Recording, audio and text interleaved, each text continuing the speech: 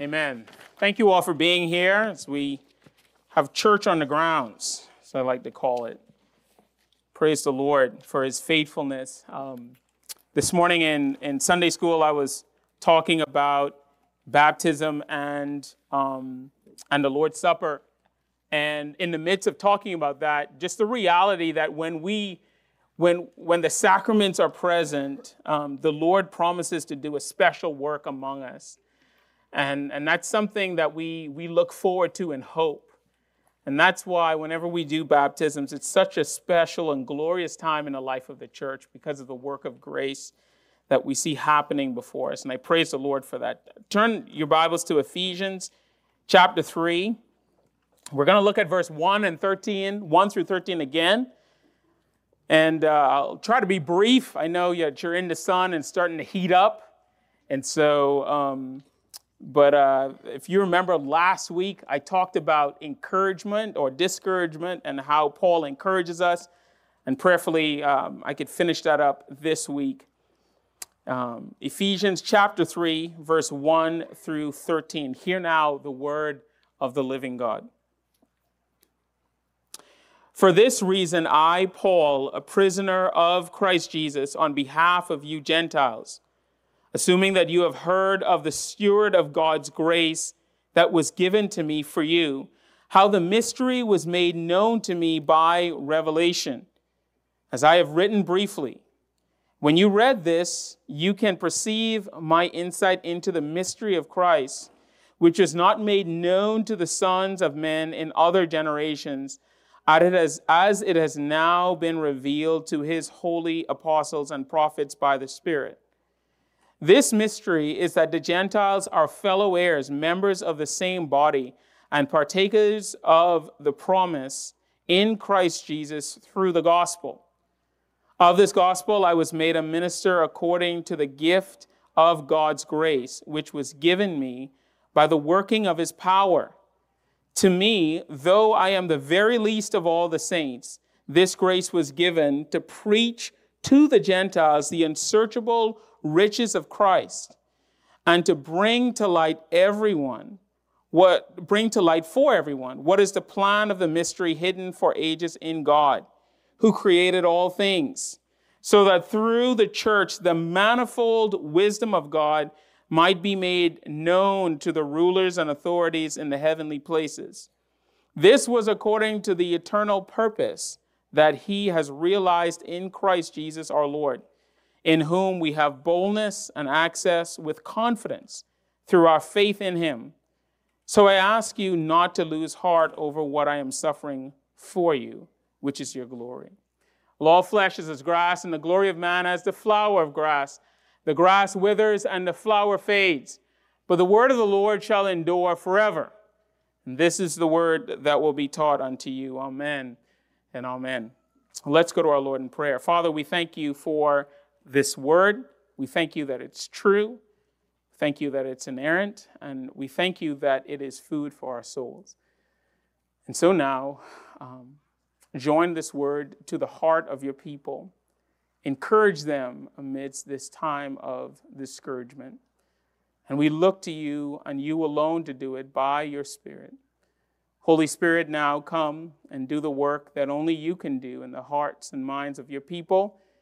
And may they know that they have been with Jesus here today. In Jesus' name, amen and amen. If you were not with us last week, or even if you were, you probably forgot.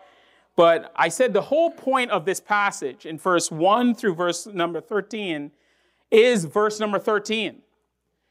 Paul is talking to people who are hurting, who are broken, and who are discouraged. And everything that we read from verse 1 down to verse 12 is him trying to encourage them, trying to tell them something that would encourage their hearts. And so the point of this passage is that they might not lose heart. Literally what it means is to have your heart taken out of you because of circumstances and various things that are going on. Over the past 2 weeks, the Lord has led me to take a deep dive into the topic of discouragement. And I couldn't stay there too long because obviously if you start looking into discouragement, you yourself begin to become discouraged. And so I did, though, as I looked at different eras, obviously what the Bible has to say, I looked at writers from early church. I looked at writers from the Puritans. I looked at writers from different centuries, even up to our century. And you know what I realized? Discouragement is something that affects all of the church. There is no time in the history of the church that God's people didn't experience discouragement because of something that's going on. And there's many of you sitting down here today, you're probably thinking to yourself, Pastor Dennis, these are discouraging times. There's war about to break out in the Middle East that could usher in World War III. Inflation is rising. There's all sorts of problems going on in our communities. Are you trying to tell me that this time is not uniquely discouraging? And to that I will tell you no. Just read a little bit of history. You'll see that God's people have always faced discouragement. It's something that's universal. It's something that's recurring. And so what Paul has to say here is not only profound, but so necessary despite whatever age you're living in. You can always go back to this passage and find hope and comfort from the Apostle Paul. So those are some comments that I wanted to make up front. But notice last week we said Paul showed us specifically some things that help us to be encouraged. The first is this. Paul says that I'm a prisoner of Jesus Christ, not a prisoner of Caesar. That Caesar doesn't control me. Caesar doesn't tell me what to do. He doesn't have me in a prison that I cannot break out of. Ultimately, Christ is sovereign, and Christ's hand of providence is on me. And even beyond that, the promises of God sustain me. And I hope that's the case for you. That if you're experiencing discouragement, look to Christ, because ultimately, it is Christ's providential hand in your life and the promises of God that sustained you in the midst of discouragement. But Paul doesn't stop there. He gives us three more things, and I will look at them in brief. The first is this. It's the gospel. It's the gospel. So this is the second one. I said first, but this is the second one, the gospel. How do we see the gospel as a source of encouragement to the believer? If you look in chapter number 3, I want you to look at the word mystery. It occurs 3 times depending on the Bible that you have, 4 if you have the ESV. But the word mystery there is profound. What does he mean by a mystery? For the sake of time, I'll cut through it. Here's the mystery that Paul says that we could draw from. Notice verse number 6. He says, this mystery is that the Gentiles are fellow heirs, members of the same body, and partakers of the promise in Christ Jesus through the gospel. So how is it that the mystery of the gospel serves for all of us to be an encouragement amidst discouraging times? Write this down. It's the doctrine of justification by faith. That's what Paul is pointing to. Because notice what the fruit of justification does. Paul says it has made the Gentile fellow heirs, members of the same body, and partakers of the promise of Christ through the gospel. So for Paul, he says, if you are struggling in your faith, if you are struggling with discouragement, what's something that you could do? Paul says, look to your justification. Now, pause for a moment. A vast majority of us around here know the Bible, and we've been around the Bible, and we've heard this before. Pastor, of course, justification by faith. We should believe that we have been declared righteous by God. That's no surprise. But have you ever stopped and asked yourself the question, why does the Apostle Paul constantly go back to the gospel and justification by faith? Have you ever thought for a moment why he uses that as the chief rubric to deal with all discouragement in our lives? Here's the point. And this to me was profound. And this isn't new to me. I didn't get this. I would have never gotten this had it not been for one of my favorite dead authors, Dr. Martin Lloyd-Jones. And I said dead authors. You know, the problem with living authors, this is just an aside, the problem with living authors is you read after them and then a year or 2 later, they denounce everything they've written. I don't have time to read your books and then you disavow everything you've written. So I just stick with the dead ones because they can't disavow what they've been written. Now hear me. Here's what Dr. Martin Lloyd-Jones says, and this is powerful. And he says, this is why, if you're discouraged, you ought to look to your justification. Dr. Martin Lloyd-Jones struggled his entire life with depression and discouragement. His entire life. Godly man, loved the Lord. Some of you have read his sermons and listened to his sermons online. His entire life, he struggled with discouragement. And here's what he said. He said, I always go to my justification. Because in his mind, discouragement is a deceptive feeling. But justification is rooted and grounded in what's real, in what's true. If I could say it differently, Martin Lloyd-Jones says this: discouragement is a feeling or state of mind that robs us from the truth. It robs us of what is true of us. But yet, Dr. Martin Lloyd-Jones says this: justification is that legal declaration that grounds us in reality. Now think about that for a moment, because that's powerful. Think about what Dr. Martin Lloyd-Jones is saying. I remember many years ago, actually, when I was learning how to fly.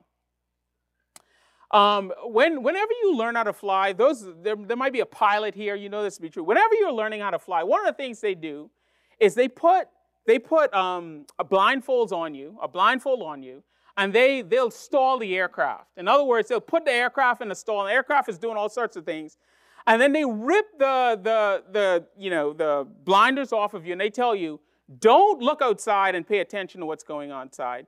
Don't trust your feelings. Look at your instruments. Because you see, your feelings, right, will lead you astray. What you think is happening will lead you astray, but the one thing that will never lead you astray is the instruments. Because the instruments always tell you what's true.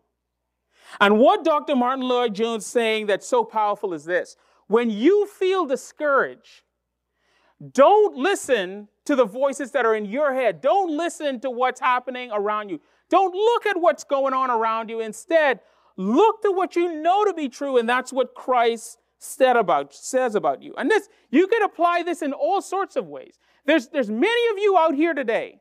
There's many of you out here today wrestling with your faith.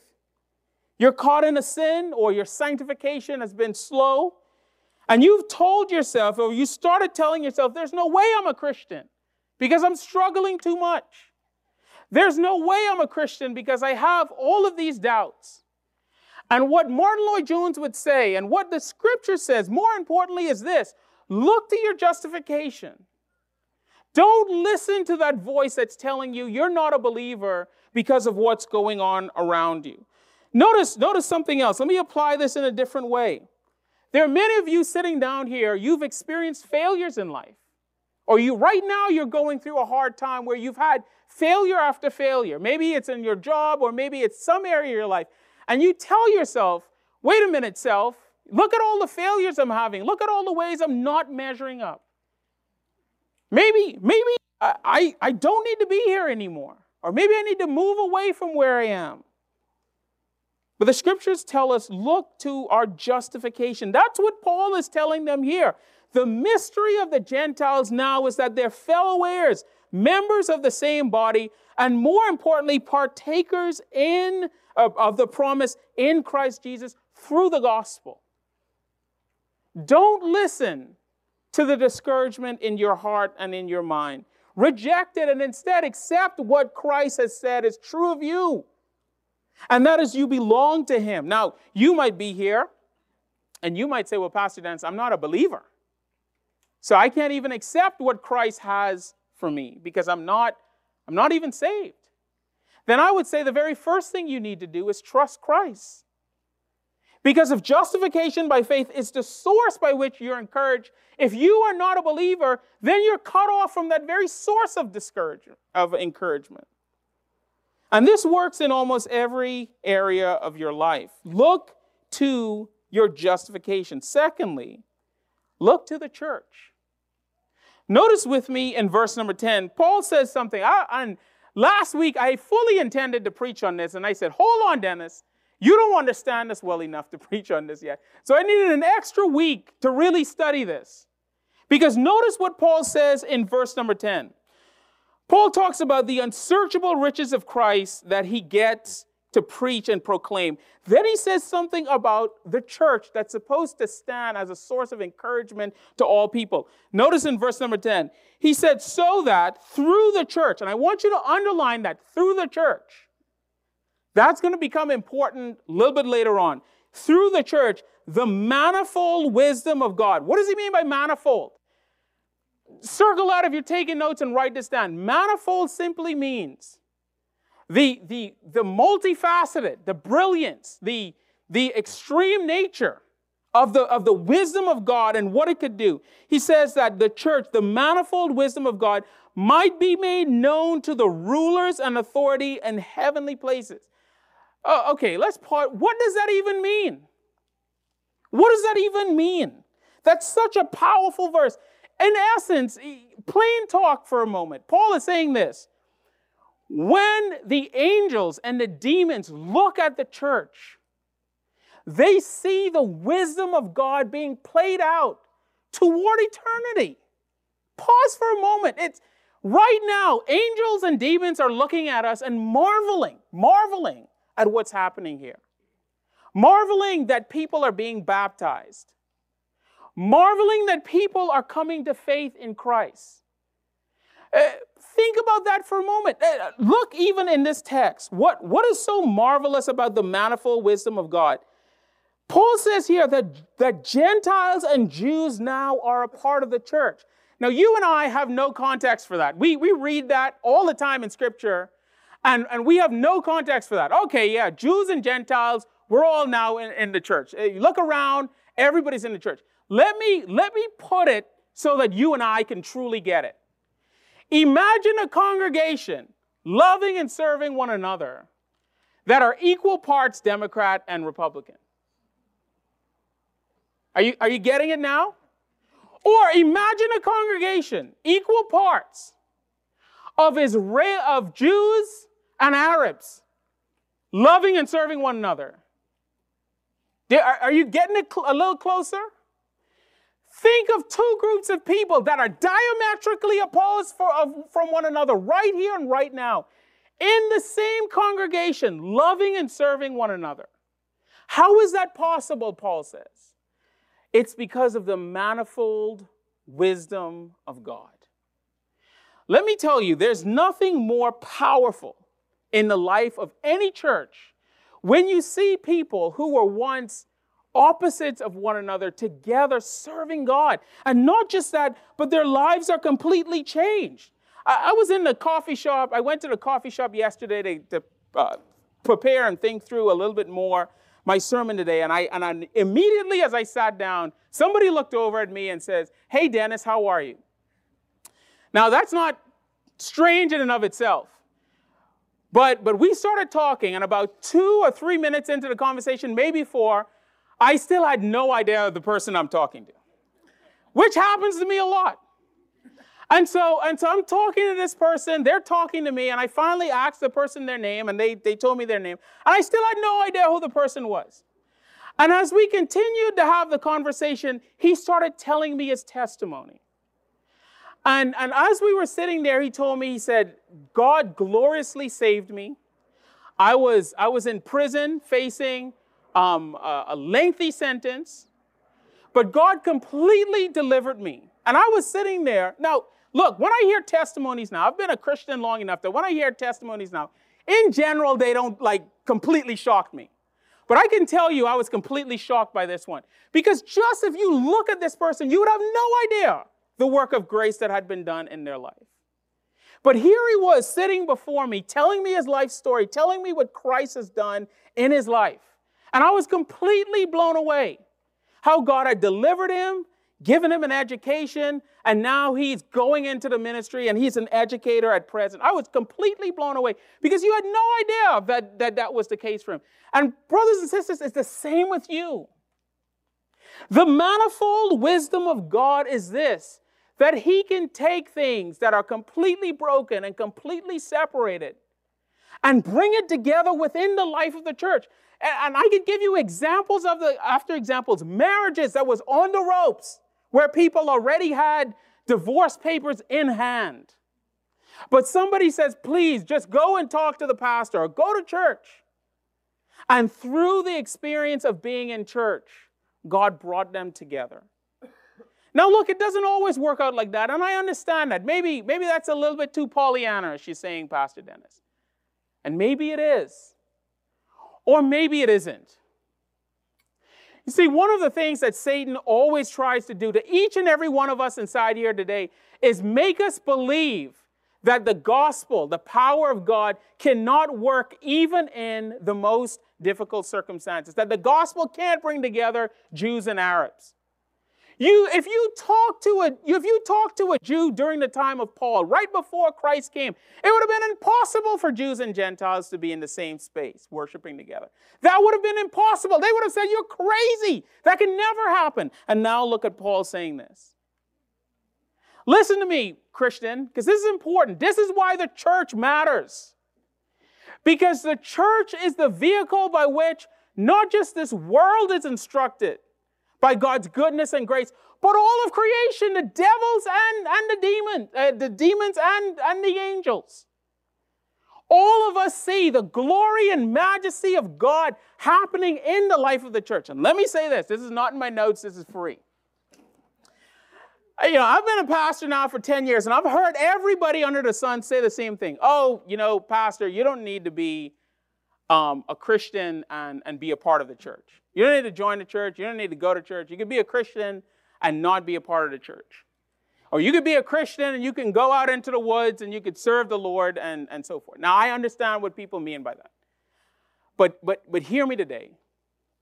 If you had said that to Jesus or any member, any writer of Scripture, they would have no idea what you're talking about. They would not. They would look at you like, what are you talking about? What do you mean that you can have a Christianity outside of the church? That wasn't a category for them. To say that you can have a Christianity outside of a church is the same as saying that a child, taking a child out of a home and saying they're part of a loving family. It's not the same. A child who's not a part of a family, what do we call them? An orphan. So what is a Christian outside of the church? An orphan. Listen, God, think about how Paul elevates the church in our lives. He says the church is so important that the church is the primary vehicle by which God instructs the heavenly beings. Listen to me, Christian and non-Christian. You might be here, you might not be a Christian. Listen to me, because this is so important. We need the church. Yes, I know the church is not perfect. Yes, I know the church is full of sinners. Yes, I know the church messes up. I get that. I'm a pastor. Of course I know that. I'm not telling you something I don't know, but look at how Paul elevates the church. Understand, Christ died for the church. Christ will come again for the church. Therefore, the church is important. There is no Christianity outside of the church properly understood. Now, I know some of you would push back on that. Some of you would say, Pastor Dennis, no, that's not the case. Then argue that from Scripture. Because everything you read in Scripture, how do you practice your spiritual gifts outside of the church? Look at all the one another's that are in the Bible, that are in the context of the church. How do you properly love people if it's not inside the church? How do you practice church discipline outside of the church? Who's your elders if you are outside of church? There's so many reasons why the Bible gives us that the church is important, because it gives the manifold wisdom of God. And so don't neglect the church. Don't neglect the power of the church and what it does. And it should be an encouragement to us just to come here and worship together. All right, let me get back to my notes before I get in more trouble. And by the way, I say that knowing this. Many of you have been hurt by the church. I've been hurt by the church. There's many of you out here that have been hurt by the church. So please, I'm not saying that church is the perfect utopia. I'm not saying that at all. But I'm saying this, don't go to the opposite extreme and saying we don't need it. Because when you read Scripture, it's clear. It is the vehicle by which the angels, The demons and the world sees the powerful wisdom of God in bringing bringing people together who were once far apart. Now, let me end with this. Notice prayer. Look at verse number 12 or 11. Paul says, this was according to the eternal purpose that he has realized in Christ Jesus our Lord, in whom we have boldness and access with confidence through our faith in him. What is he talking about? He's talking about this. Look at how prayer, the power of prayer, serves as a blessing against discouragement. Now, in brief, let me simply say this. If you look at Matthew chapter 6, verse 5 through 15, one of the things you recognize is this. Jesus had unprecedented access to the Father. And he gave that unprecedented access to you. Do you realize that? In the prayer, in the Lord's Prayer in Matthew chapter 6, he says, look, our Father who art in heaven. Jesus had that access. And what does he do? He gives you that access as well to the Father. So that if you're in the midst of discouragement, you can go to the Father as well and find relief as a result of it. Listen, if you read through Scripture, specifically the New Testament, what do you find? Do you realize Jesus experienced discouragement? He did. There are many examples of this, but one thing that discouraged Jesus often is the faithlessness of the people around him. Think about that.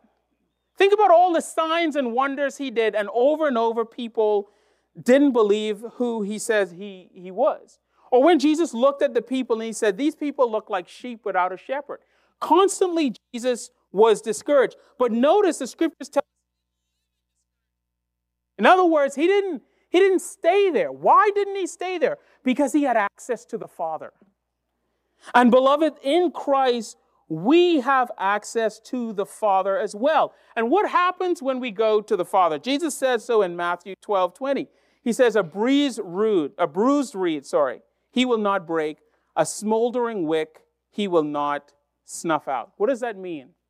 Think about the power of God's word and what that means. It means simply this, and this is the promise, that at the times when you and I feel most discouraged, at the time when we feel most down, God, through prayer, God will breathe into our struggling hearts encouragement to build us up in the midst of whatever we're going through. Now, what's the big takeaway? The big takeaway is simply this. We live in discouraging times. And I know there are many of you that are sitting out here that are discouraged for any number of reasons. And I don't know the reasons. Some of them I probably guess, and I know through talking to you. Some of you, I don't know what you're struggling with, but what you're discouraged about. But hear me today. Go to the Lord. Because he alone has the power. He alone has the ability to encourage our discouraged hearts. I myself have been, as your pastor, I have experienced discouragement in so many different areas of my life. And I could tell you, this is anecdotal, but it's still true, that when I go to Christ and I pour out my heart before him, he hears me. And I know there's nothing special about me. There's nothing unique about me. I'm one among a billion of people on the planet. But the promise of the gospel is this. If you are feeling discouragement and you go to Christ, the promise of the gospel is that he will hear you and he will heal you. Father, I don't know what our people are experiencing in terms by way of discouragement. There might be one or several here that are discouraged about a whole bunch of things, maybe even church or maybe some aspect of their life. Father, I pray for them that they might flee to you as Paul encouraged the people in his day to find their source of encouragement in Christ, in the gospel, in the church, and in prayer. And may we do the same today, regardless of what we are struggling with. Thank you for the church and how, through your manifold wisdom, we see you working. In Jesus' name, amen.